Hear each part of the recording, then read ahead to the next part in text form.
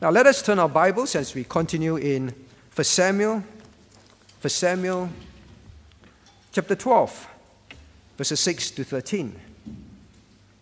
1 Samuel chapter 12, verses 6 to 13. Now here we have the people gathered before Samuel. And look at verse 6. And Samuel said unto the people, It is the Lord that advanced Moses and Aaron and brought your fathers up out of the land of Egypt. Now therefore stand still, that I may reason with you before the Lord. Now when he gathered the people, he made this plea to them, appeal to them in verse 7. Now therefore stand still, that I may reason with you before the Lord. The title for the message this morning is Stop and Think About This. That is exactly what Samuel was appealing to them. Stand still, that I may reason with you before the Lord. Stop and think about this. Now, what did Samuel bring to their attention? Now, through this passage, you will see he traced, relatively briefly, but in fair details, the history of Israel. Come from the time, in verse 6, from the time where God advanced Moses and Aaron and brought the fathers out of the land. Now, advance means God raised them up. God put them in leadership position, Moses and Aaron, and to bring their forefathers out of the land of Egypt. Now, he traced from that moment until the time that they were standing before Samuel at this point. Now, what was he emphasizing? What was he emphasizing? Now, he talked about how God, look at verse 8, how after Israel was formed as a nation, before Israel was formed as a nation in verse 8, well, they came out of Egypt, and then when they came to the promised land, they cried to the Lord. And he sent Moses and Aaron and brought them out of Egypt to bring them to this promised land that they are dwelling in now. And then he talked about, and when they were in the promised land, their forefathers, look at verse 9, their forefathers, they forget their God. And when they did so, God sold them into the hand of their enemies, their enemies, and they fought against them. And then, when the people in verse 10 cried to the Lord and said, We have sinned, because we have forsaken the Lord and have served Baalim and Ashtaroth. But now deliver us out of the hand of our enemies, and we will serve thee. When they repented in the land, what did God do? In verse 11, the Lord sent Jerubbaal and Bedan and Jephthah and Samuel to delivered you out of the hand of your enemies on every side, and ye dwelt safely. You see, when they turned back to God, God heard their cry and delivered them again, and they continued to dwell in the land. No one could kick them out of the land. You see, he traced their history, basically saying that is their life, from their forefathers till now.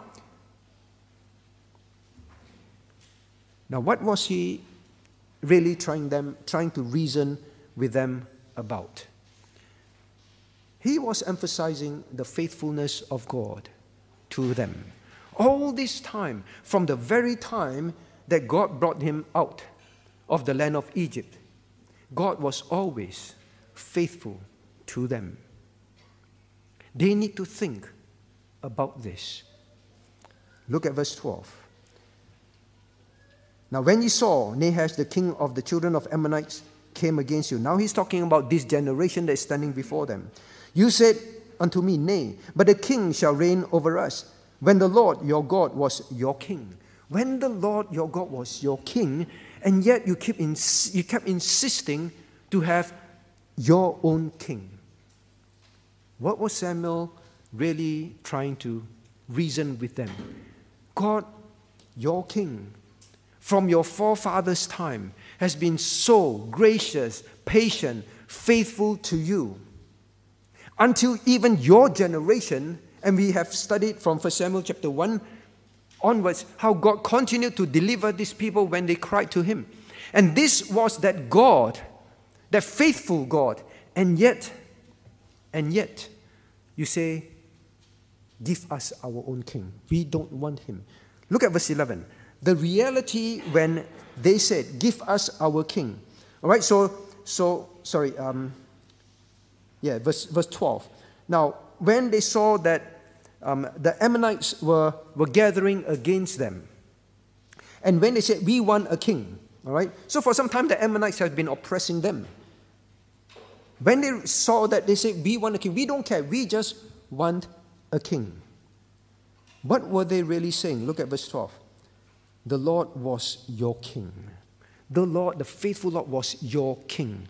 How could you say, we don't want him, we want our own king? They rejected God as their king. So when they asked for a king, God reveals here that they were rejecting the living God as their own king. That is the bottom line of them asking for a king. Please understand that. In fact, if you turn to chapter 8, please. Chapter 8.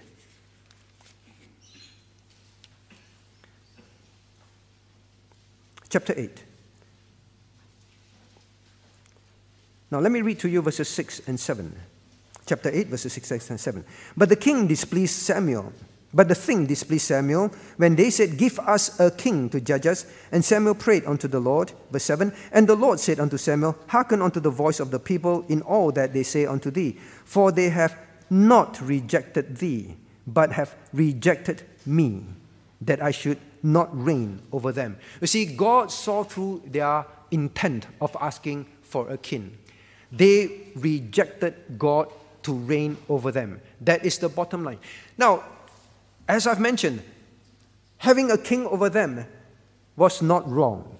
God already intended that they will have a king. They will transit from the period of judges to king. God had that intention, but it was not time. Neither was it the person at that point of time. So God was still working things out. But to them, when they asked for a king, it was not because, well, we have a king and this king will continue to represent God to us, just like the judges always represented God to us. When they asked for a king, they were basically saying, God, we do not want this system anymore. We do not want God to be our ruler, to be our king, to reign over us. We do not want this kind of system anymore. So when they asked for a king, they were not saying, God, now transit us to the period of kings and this king will represent you to us. No, God says they are rejecting him. Full stop. Block off God. Give us our own king. And this king will do what we want him to do. We want to get out of the system where the kings and the judges will tell us what God wants. We want this king to do what we want. That is the bottom line.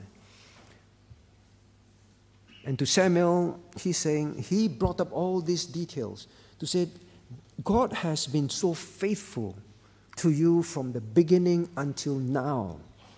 How can you even ask for such a thing? That was the bottom line. Stop and think about this. Now, what are the lessons for us? How did Samuel approach this reasoning with them? Let us see. How did Samuel reason with them? And we must learn lessons from it. Look at chapter 12. Now, if you look, and don't try to do that now, right? I'll just tell you. From verses 6 to verse 12.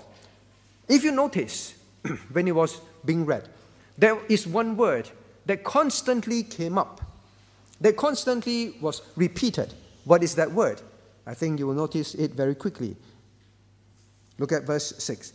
And Samuel said unto the people, it is the Lord, the Lord, the Lord. In fact, from verses 6 to verse 12, you will see the word the Lord repeated 11 times. He could have said, well, the Lord, then he. But he will say, look at verse 8, for example. The fathers cried unto the Lord, then the Lord sent Moses and Aaron. He could simply say, the fathers cried unto the Lord, and then he sent Moses and Aaron. He would not say he. All right? He repeatedly said the Lord, the Lord, the Lord. As you know, you do not need to know Hebrew to understand this. when you see in the Old Testament, capital Lord, in the Hebrew word, it will be referring to Jehovah. And God has many names. Capital Lord, in Hebrew, Jehovah would represent his covenantal name. So for Samuel to repeatedly use the word, the Lord, the Lord, the Lord, the Lord, is to emphasize one very strong fact to the people. And for them to stop and think about what? This is the covenantal, this is your covenantal Lord. You are in covenant with him. You are in covenant with him. It's like keep telling a spouse who has been unfaithful. They keep saying, your husband, your husband, your husband, or your wife, your wife, your wife, your husband, your wife, your husband, your wife. Or it's like telling an ungrateful child, your father, your father, your mother, your father, your mother, and keep repeatedly bringing up the word. Why? To make them begin to realize this is a covenantal relationship. In the covenant of marriage, how can I be like that? Well, a husband or wife has been so faithful, and I say, I don't want you anymore. How is it possible? So he kept bringing up the covenantal name to awaken them, to reason with them. And you will see how he will use that to show them the covenantal Lord is very faithful to you. Now, what is in a covenant? Now, we know all this head knowledge. We have to now begin to say, Lord, apply it to my life. A covenant consists of, number one, parties. Right? Just like you enter into a covenant, you don't enter in covenant yourself. There are parties involved. And this is between God, the living God, and Israel. God chose Israel to be in covenant with him. All the other nations God could have chosen, he did not. He formed Israel into a nation and said, I will enter into covenant with you. Although you are small, although I know that you're often very weak and you're always weak and you're very often unfaithful, but I enter into covenant with you. Parties. And then you know that covenants have purposes. There is a clear purpose. God entered into covenant with Israel for them to be his people, to represent him to the rest of the world, to be witnesses to the rest of the world, to bring his word. He only gave his word to Israel. And Israel was to bring forth his word to other nations, not only by teaching, but by the way they live as witnesses. So God has a purpose for Israel. And then you know, the third thing about covenant is there are promises, terms and conditions. Just like any covenant on this earth. You meet the terms of the covenant, promise to have blessings. You break the terms of the covenant, there will be penalties, chastisement. Now, why is it important to understand this? Just for theological knowledge? No. He was reminding them of their purpose. He was reminding them of who they are in party with. Who is this they are in party with, in covenant with? And he was also reminding them, look, when you obeyed God, God blessed you.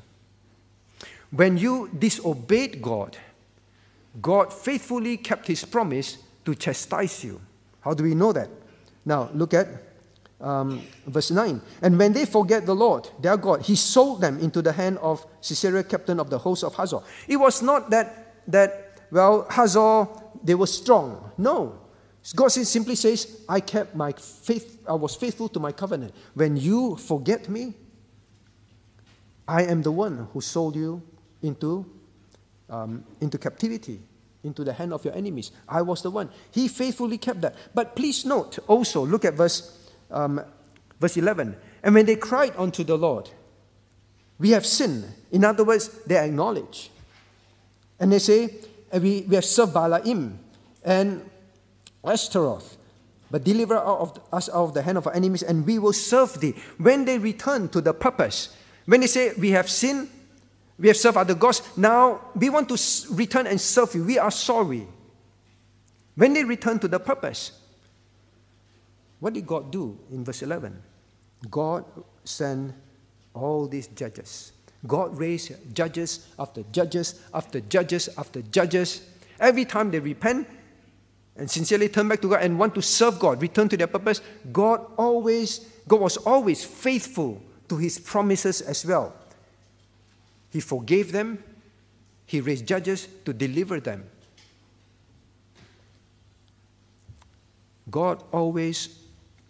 Samuel was basically telling them, God always kept his promises in this covenant. It is you who need to now stop and think. You want to now say, God, we throw away all this. We don't care about all this. We don't want God to be our ruler anymore. How can you even think like that? Now, what are the lessons for us? What are the lessons for us? Now, I think the first lesson is for us to realize, Christians, look at verse 7, we need to stand still and listen to the reason of God's word.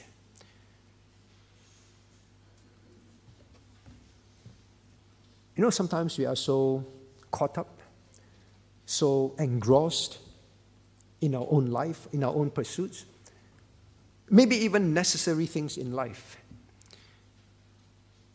We come to a point where we just go through life and make decisions and do this and do that. Now to the point where we actually do not think, I am in covenant with God. Now all these decisions that I make, all these pursuits that I have set for myself, all these aims that I want to achieve in my life. Now how does this feature in my covenantal relationship with God? Am I actually like the children of Israel, beginning to just forget about God? Now let us learn about the progress, all right? Let us learn about the progress where we will end up being so ungrateful, unthankful, unfaithful to God. Look at the progress. Stop ourselves and think, are we going through this process ourselves? Look at verse 9. Now, when they forget the Lord their God, that is the first step that will eventually lead us to become like them. Ungrateful to the faithful God. Now, the second thing in verse 9.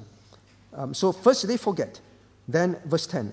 And they cried unto the Lord and said, we have sinned because we have forsaken the Lord. They have forgotten, and they themselves acknowledge that they've come to a stage where now they've forsaken the Lord. He advanced to that. Now then he advanced to this current generation, which is in verse 12. Now when you saw Nahash, the king of the children of Ammonite, come against you, you said, nay, but a king shall reign over us, when the Lord your God was your king. Now they would forgo God as the gracious, loving king over their lives. They rejected God. Now this is the tracing of the progress of the children of Israel, from forgetting to forsaking, and then to just outright rejecting. Know that in verse 12, when they say, nay, but a king shall reign over us, do you know what they're saying?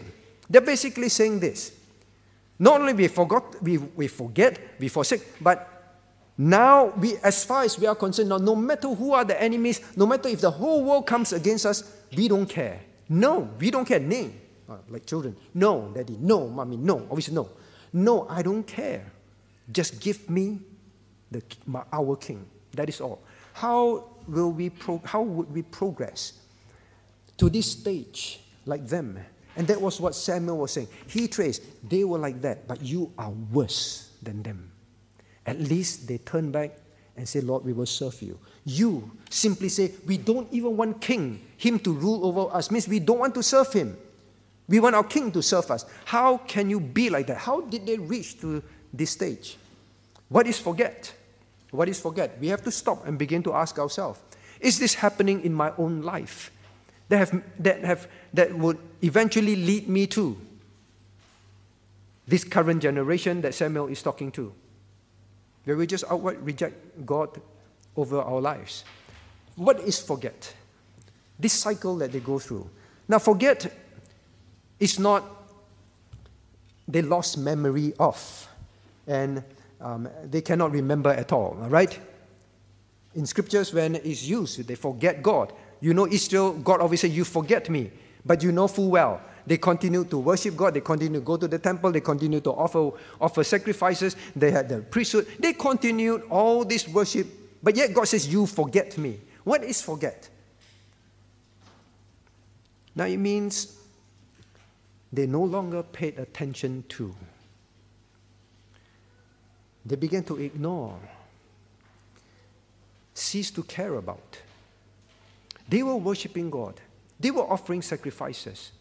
They were calling Jehovah their God. But the reality is, in their decisions, in their choices, in their life, in their aims, they just do not want, they just ignore God. They don't feature God in those things. It begins there. It is a very common description of Christians today. You come to church. Week after week, you even come for prayer meetings, but attend Bible studies.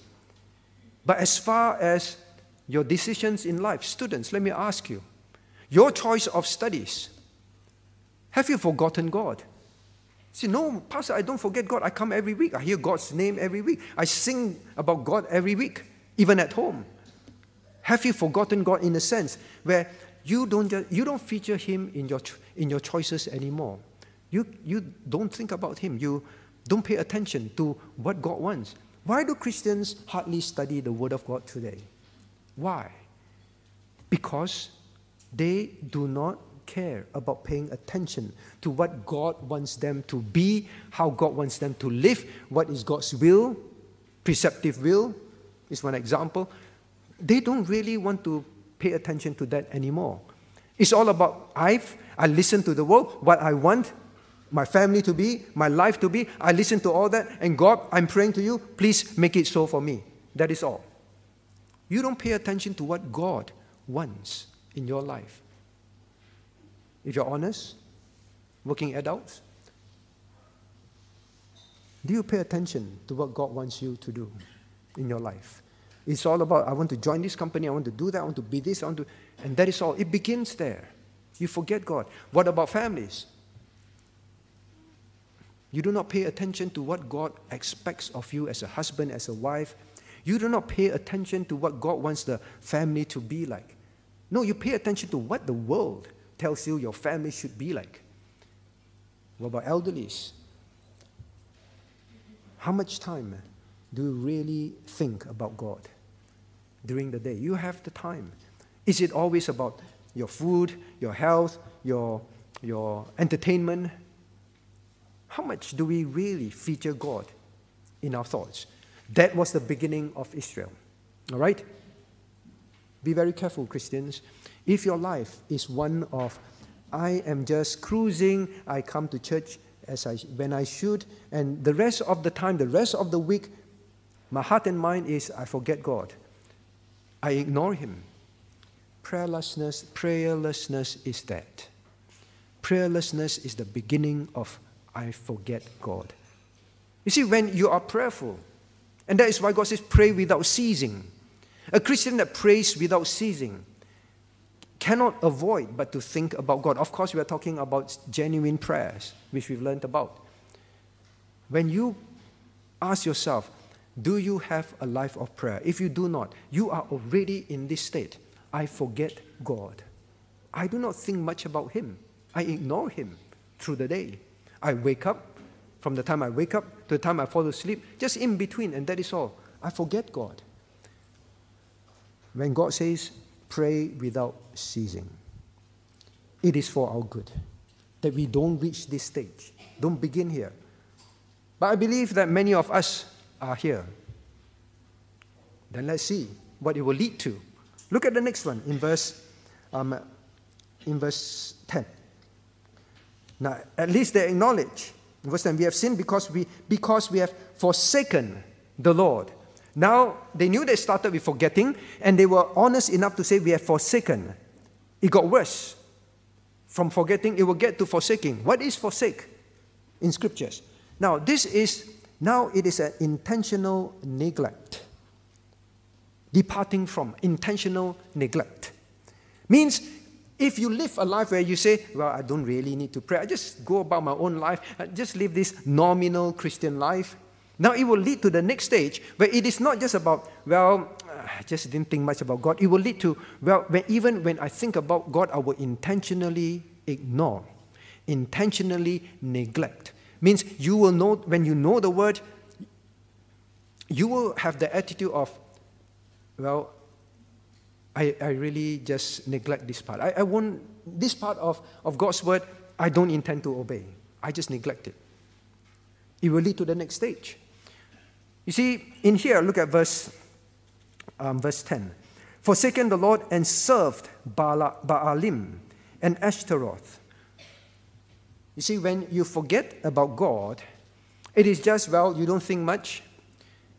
Then it leads to forsake.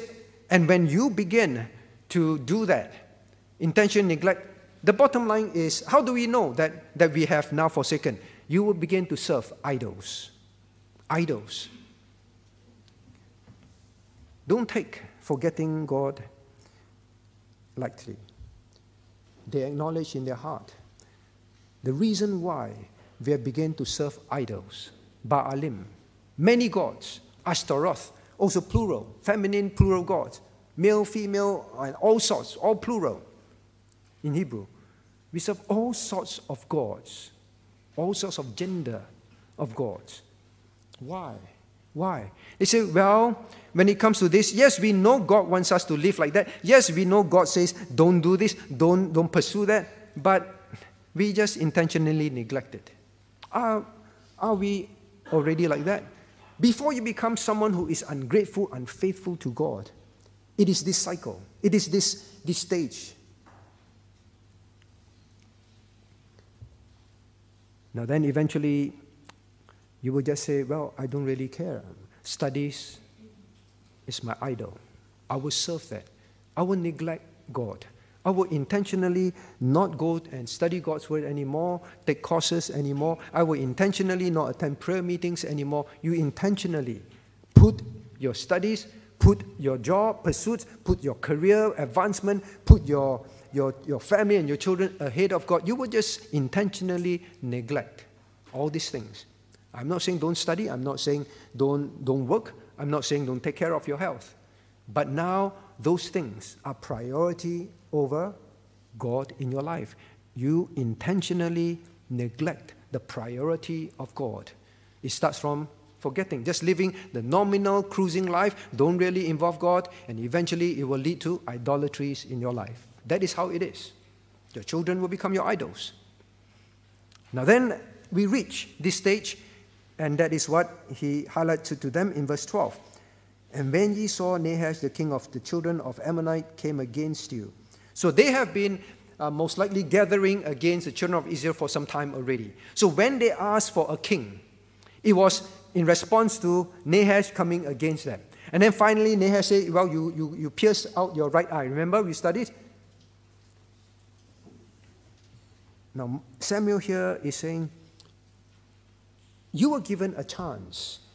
Now your forefathers, at least for them, when they were chastised, they turned back to God. They turned back to their covenantal purpose. They say, we will serve you. We will serve you. Your purpose. We will live for you. You redeem us. You enter into covenant with us. We will serve you. At least your forefathers had that sense, had that semblance of thankfulness to God for delivering, and they would turn back to God. At least they had that. But you are worse. Look at verse 12. When Nahash came against you. Now God was already beginning to chastise the children of Israel. We saw that in the earlier chapters. For the way they have forgotten and forsaken God and they serve many idols, God was already beginning to chastise them by sending Nahash to camp against them for some time already. But instead of being like their forefathers, where they realized, it is our sin. We serve Baalim and Ashtaroth like our forefathers, and instead of saying we should now turn back to Him, ask Him for help, and turn back to serve our covenantal purpose and live the purpose for which He made us into a nation, instead of that, they say, no, we don't care. Even the whole world comes against us. We don't care. We don't want God to be our king. We want our own king. You are worse. You just basically say, I don't even want to return to my covenantal purpose. Now that is how we will end up. Young person, student, teens, don't take lightly, and adults as well. Don't take a life of just going through the day, not thinking about God, not praying, go through your life, not studying the Word of God, and just eat, drink, play with your friends, sports, and all that thing. Don't take such a life, and adults as well, of just all about eating, drinking, holidaying, meeting with friends and hobbies and all that. Don't take such a life lightly. This was the progress that Samuel traced for them. You will reach a point eventually, and we've seen this. A lot of teens love the Lord when they're young. Maybe it's one of you. Want to love the Lord, want to live for the Lord. And in university, still like that. But some before they reach university, in high school, they already have now intentionally neglected many commandments of God. To be worldly, to be accepted of the world, to be like the world. And that's what they were asking. Give us a king because we want a king like the people of like the nations. Like the nations of the world. That is what they wanted. Don't take such a life lightly. Adults, do you have your quiet time? Same for teens. Same for elderlies. Do you have your quiet time? Do you have a dedicated time of prayer? This applies to every child of God. If you don't, you will move to forsake. Some of you, from your Facebook, from your conversation, has already exhibited that. Whether it's adults, whether it's families, whether it's teens. You have already chosen to neglect God in some of the things. And we've seen many leave our midst. Eventually, many of such Christians will say, I do not want to hear about a holy life. I'm sick of hearing a holy life. God wants me to be this. God wants me to obey that. Always about God. I'm sick of this. I want to look for a church that panders to me. Many have left. Eventually, it will be, I will just have a very, now this rejection of God is, I will have a very low view of God. I will esteem God very lightly. You see, the children of Israel, when they say, we don't care. After Samuel pleaded with them earlier on, no, we don't care. Who is God? Why must God rule over us? That was their heart. You will reach that stage. Why must it always be about God and His will and His purpose? Why can't it be about me? I want to be popular. I want to have money. I want to enjoy this life. Why can't it be that? Why must it always be about God? You see, they were in covenant with God. The fact that Samuel repeatedly said, the Lord, the Lord, the Lord, the Lord, is to remind that you are in covenant with God. The application for ourselves, the moment God saved you, if you're a child of God, you enter into the covenant of grace. God saved us by the covenant of grace. It's the same covenant that God entered in with Abraham, all the way to Isaac to Jacob. All the way.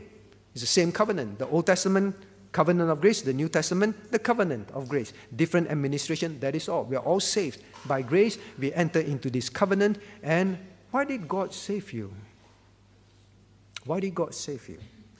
Do you have the idea that God saved me just to take me out of hell? God doesn't want me to suffer in hell? Yes, that is true, but that's only partial. God has a purpose for you, just like He had a purpose for Israel when He entered into covenant with Israel. Israel was useless to God. They were weak, small, but God said, I choose you and I will help you and I will give you that privilege. When God saved you, you are immediately in covenant with God. There's no such thing as, I want to be saved. I do not want Him to be Lord over my life. That's why the Bible is always clear. Lord and Savior. Lord first. You will always find the Lord and Savior Jesus Christ. The Lord and Savior. It's always Lord first. Until you accept the Lordship, you cannot be saved. What is your life? God, I just want to avoid hell. No, God says, I have a purpose for you, a wonderful privilege for you. You know, Christians, what's the chief end of men? What's the purpose of God saving us? And we say, whatsoever you do, do to the glory of God, right? The chief end of man is to glorify God. Do you realize that you and I cannot add a single ounce of glory to the glory of God? God's glory is infinite. But yet he said, I save you to glorify me. Is God saying, I don't have enough glory, so I need to save more people. Then when they glorify me, my glory grows. No. God's glory is infinite. He don't need us to glorify him. When he say, I save you to glorify me, it means this. You have the privilege in this covenant to show people who I am. That is your privilege. When we glorify God, it is always for our good. Don't turn it upside down. All right? Don't say that, well, God owes me. I live a consecrated life for him. I sacrifice something for him. God owes me now. It's always the other way around. Whenever you live for God, it's always for your good. Anytime you live for the glory of God, it's always for your benefit. Israel was the same. When they live for the glory of God, it's always to the benefit of Israel. God saved you for a purpose. Young person, elderlies, singles, families. God saved you for a purpose. Have you forgotten that? What are you pursuing at this moment in your life? What is important to your family at this moment in your life? Is it to fulfill your covenantal purpose? Which is to love him, to serve him, to be a witness for him? Is it that? Now then, when God reminded them, when Samuel kept reminding them about the covenant, is to bring them back to the purpose. But they say, no, we don't want to serve God's purpose anymore. We just want our own king to do what we want. That is all. Now then there is the other thing. Have you made up your mind in some areas in your life where you say, God, I will come to church. God, I will even study your word and come for prayer meeting. But God, in certain areas of my life, or my family, or my job, or my career, or my health, or my finances, please, in those areas, as far as I'm concerned, you are not Lord. That is my area, that is my life. Those areas, I reject your lordship over me. I reject your kingship over me. Is there any area in your life, Christian, that is like that? I think the problem for us is we don't stop and think enough about who God is, what he has done for us. This is exactly what Samuel wanted them to do. Stop. You have asked for a king, and in your heart, is you rejected God. You just tell God, God, don't touch our life. I will come and worship you in the temple. I will give my offerings. I'll bring my offerings. But God, just don't rule over me. Just don't tell me how to live my life. Have you reached that stage?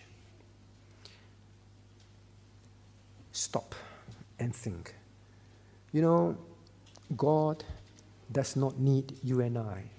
But Jesus Christ came to die, to save you and I, to purchase you and I with his own precious blood.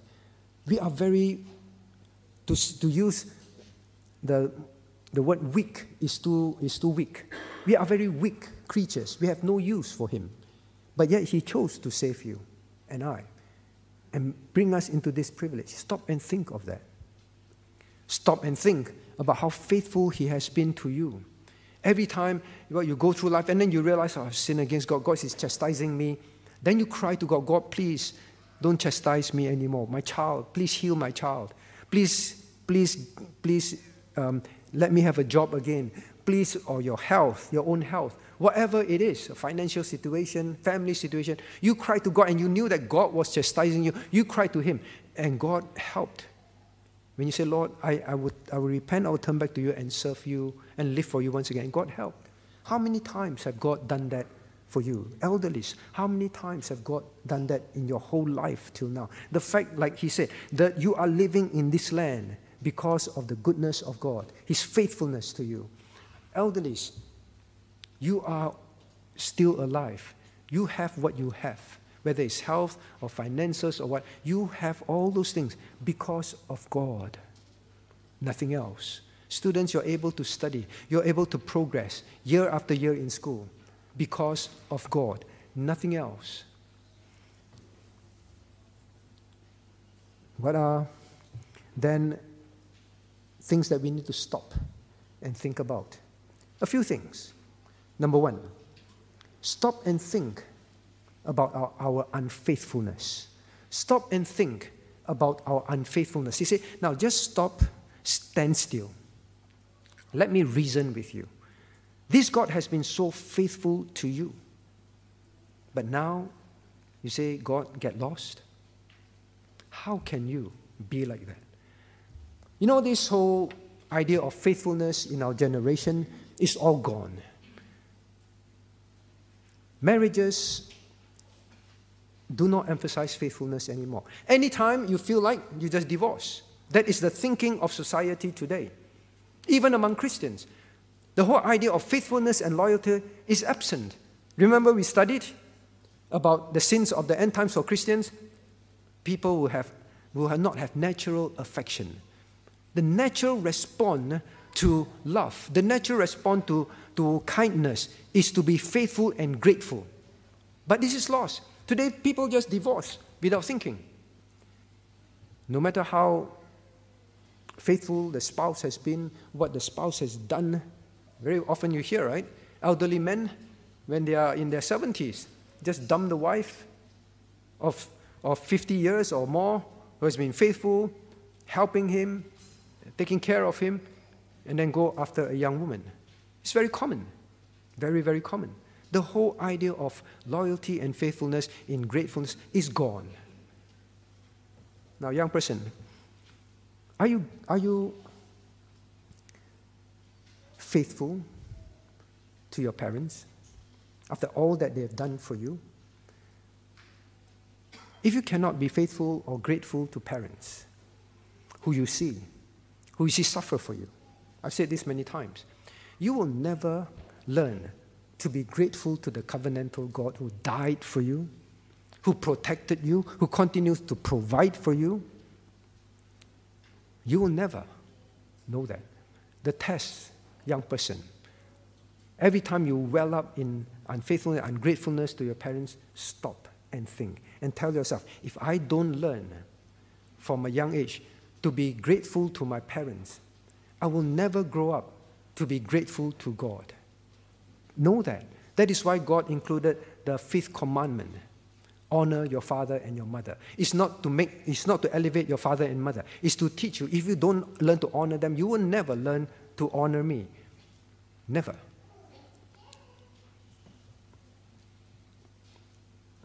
Now, in fact, today in Christianity, it is all about me. All about me.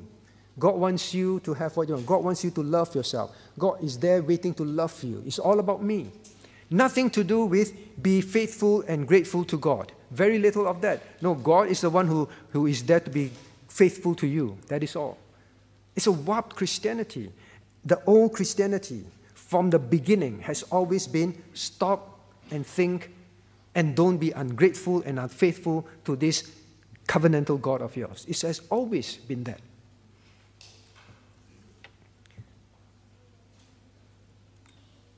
Now, last time we were in chapter 12. Samuel took some time to say, my life have been like that, like that, like that, like that. Right? What was Samuel actually doing? Was Samuel trying to lift himself up and say, you know, what a good prophet I have been to Israel? I want you to follow his argument. Look at chapter 12. Look at chapter 12. Now, he asked them a whole series of questions. Basically, to have I defrauded you in any way? And when there is any failure, have I never made right for you? And look at verse 12, chapter 12. Now, verse 4. And they said, thou hast not defrauded us, nor oppressed us, neither hast thou taken aught of any man's hand. And then verse 5. And he said unto them, the Lord is witness against you. What is he saying? Was he trying to promote himself? No.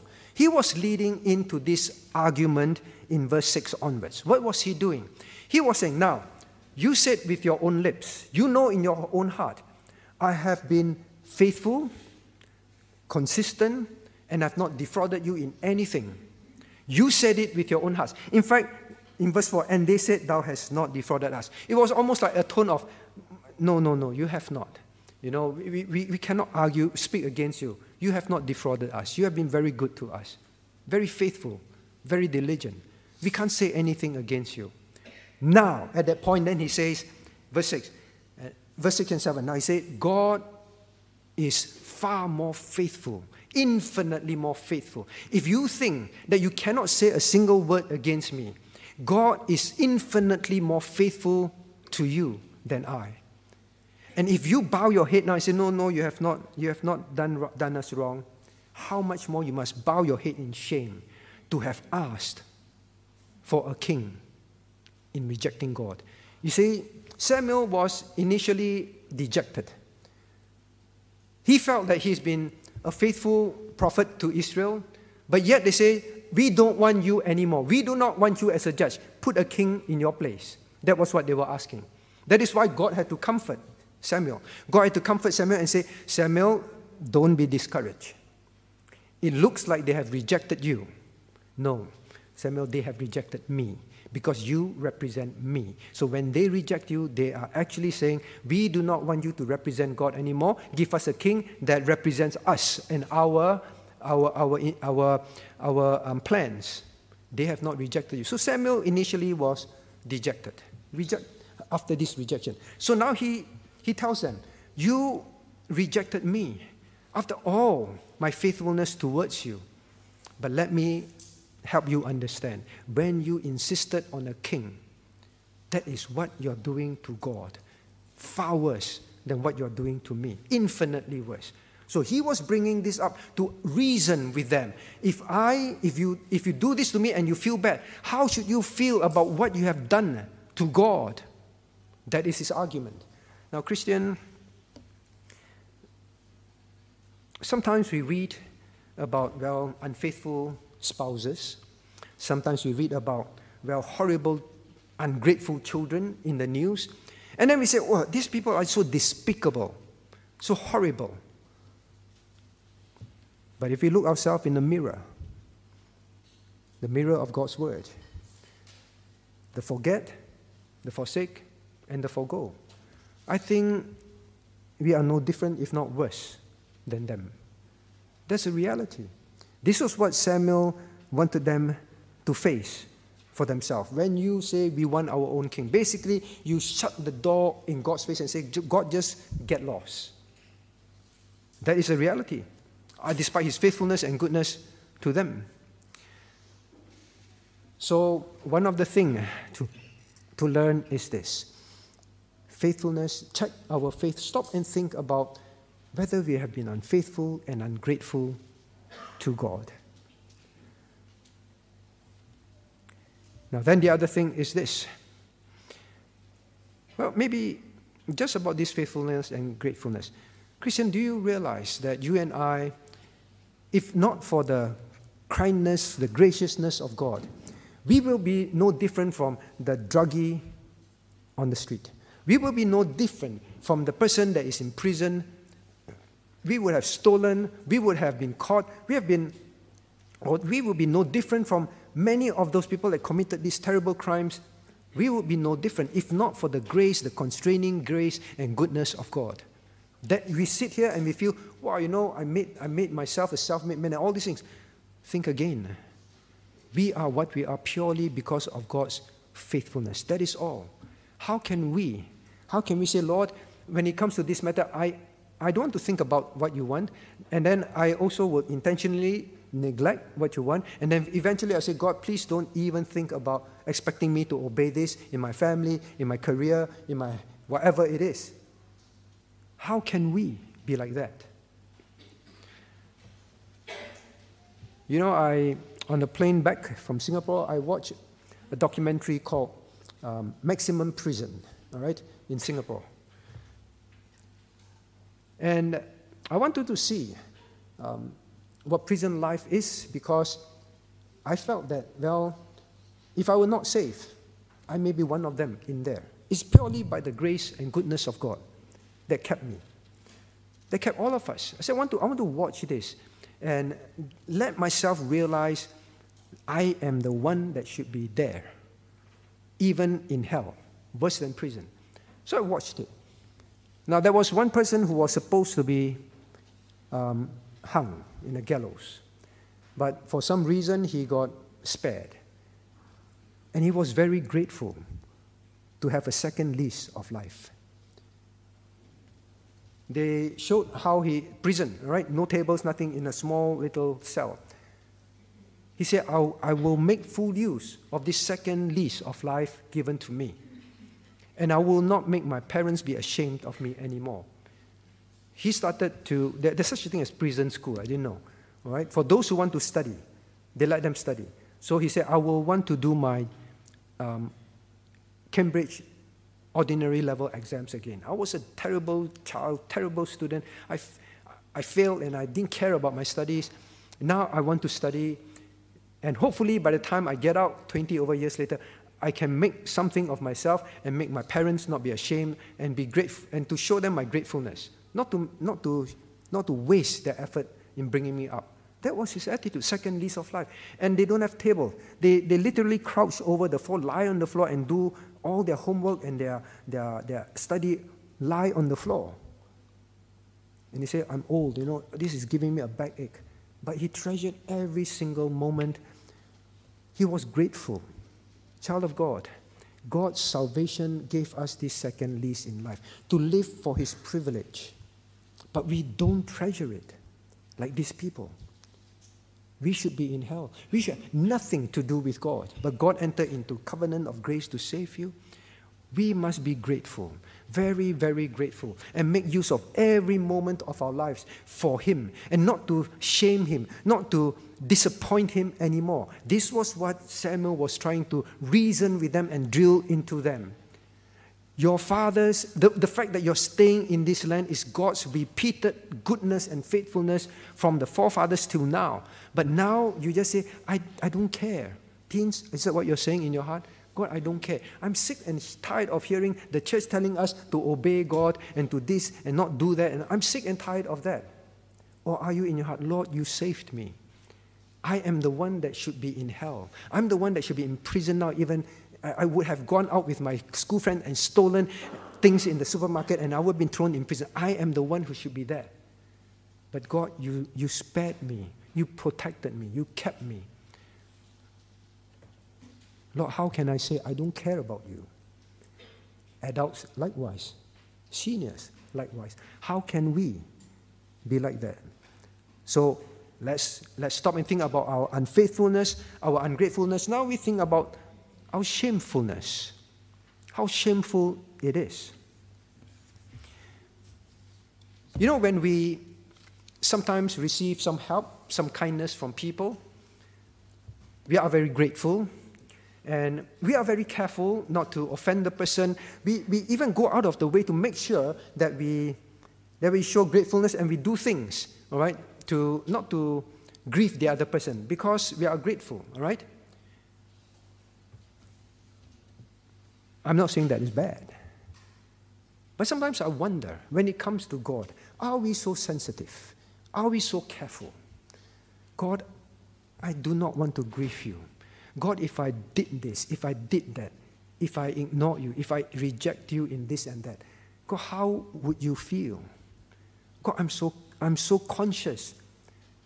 After all that you've done for me, your love to me, your patience with me, God, I really do not want to grieve you. That's how grateful children are, right? Daddy and mommy says, don't do that. Even they love to do it, say, I don't want to make daddy and mommy upset. I will just obey. Are you that sensitive, that careful with God? Now, I'm not saying God is this lonely old man in heaven, and he's very deficit in attention, and let's love God a bit, and let's be nice to him. Hopefully he feel better. I'm not painting God like that. God is the infinite, glorious God that the angels worship and adore and serve day and night in heaven. That is the God that we are worshiping. Now in our hearts, Lord, I do not want to cause your heart to be grieved. That is why God says, grieve not the Holy Spirit. That is us. so sensitive, so careful. Why is it to do with shamefulness? We should be very ashamed. Just like this person in prison, every time he talked about his parents, he said, I am so ashamed. I disappointed them. I'm so ashamed that I did things which ended up breaking their hearts. I am so ashamed that I'm such a son. There is shame, even in unbelievers. How can there not be shame in us? You know, I had a colleague when he goes on a business trip, and then he comes back, and then when the wife opens the door, all he does is, doggy, doggy, where are you? And the wife wanted to hug him. He says, doggy, where are you? And hugged the dog. And then the wife said, I'm not even comparable to a dog. I think that is us. That is us. We miss our pets. We worry about how our pets feel. We are so concerned about our pets. We have very little concern about how God feels. When you pray, how do you pray? When you confess your sins, what goes through your heart and mind about your attitude towards God? Very little of that, isn't it true? Our confession is so cold, is so matter of fact. What God has done for us, and yet we still sin against Him.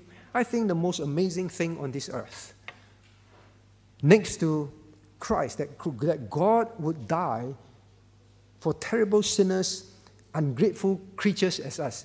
I think the next thing that is most amazing than that is this: that we who are blood-bought children of God can actually sin against God and not care about how He feels. I think that is the most amazing thing.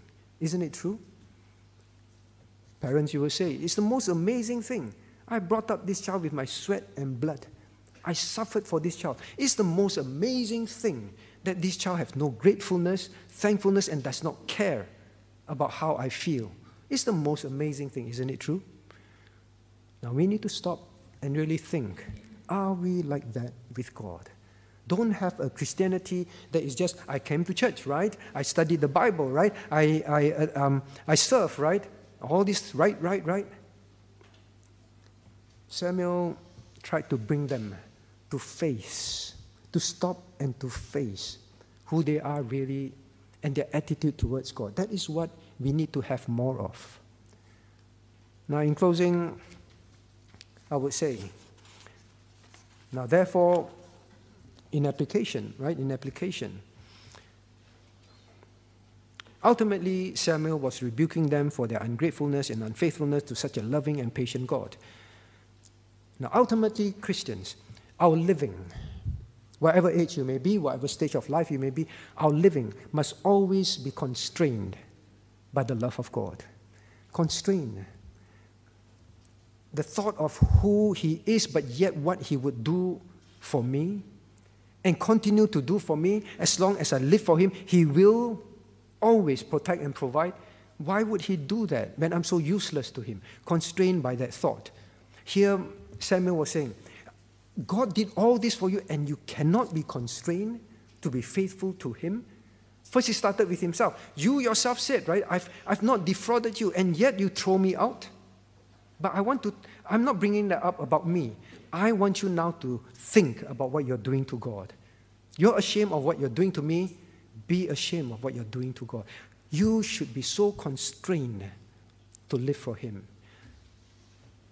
Teens, children, don't obey God because daddy and mommy and church tells you to. Obey God because you as a young child know that God who created this heaven and earth came to die and save you. You obey God. You love God simply because of thinking, how can I do this and be unfaithful and ungrateful to God?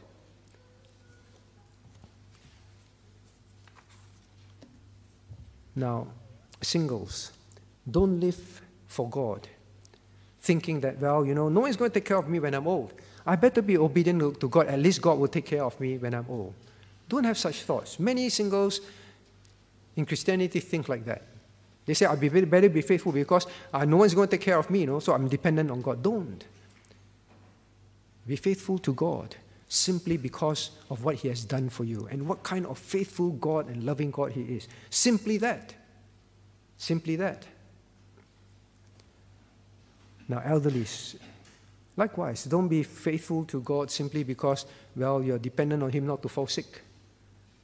Think of all the things that He has done for you despite your unfaithfulness to Him in so many ways during your younger days. Be constrained to say, Lord, enough. Enough, Lord. I no longer just waste and spend my time mindlessly in all this eating, drinking, exercising, and that's all I care about. No more, Lord. Let me live a life of prayer. Let me live a life of studying your word, obeying your word, and be a testimony. Families, likewise. Don't bring up your children obeying God, simply hoping that, well, God will make them successful in life. Bring up godly seed because you are thankful to God. Now, last but not least, those of you who serve God in one way or another in the church, keep yourself from sin. Not because, well, if I have unclean hands, impure hearts, then God will not use my service. Yes, that is true. But that should not be what constrains you not to sin, to live a pure life. What constrains you must be, God, you gave your life. You purchased me. This life belongs to you. I serve you simply because you are such a faithful and loving and kind and gracious and patient God to me. I serve you simply because of that. Nothing else. In closing, now I also saw this documentary about a person who wanted to be a veterinary, looking after animals. And he said the reason why he wanted to be a vet because he admired the character of his pet dog. He said when he was young, a big dog, he was sitting on a tree, a big dog was going to attack him. All right? They adopted this stray dog. All right? Adopted this stray dog, took care of it, fed it. Not much of a dog. They just chained it to a pole with a chain. Chained the dog there. All right? Then he was sitting on a tree, and then a big dog, the neighbor's dog, was going to attack him. And he said, that mongrel, all right, was barking and straining himself against the chain, and he broke the chain. Can you imagine? He broke the chain and went to attack the dog, which was much bigger than this dog. He got mauled, and no matter how the big dog was attacking, mauling him, the dog never left his side. The dog kept fighting back until the big dog ran away. But by the end of it, the dog was so torn up. It was a small dog. Now, why do I bring up this story? This man said he really admired the character of the animals. I want to ask you and I today, that dog was so thankful, so grateful, and then became so faithful to a master that just took him in and fed him. That's all. That's all. Did not die for him, had spare food to give him, but this is God who came to die for us. Yeah, this dog was so faithful to the point where it could break the chain. That is the kind of love, faithfulness, sense of protection, sense of thankfulness. Would even give his life because it was given life.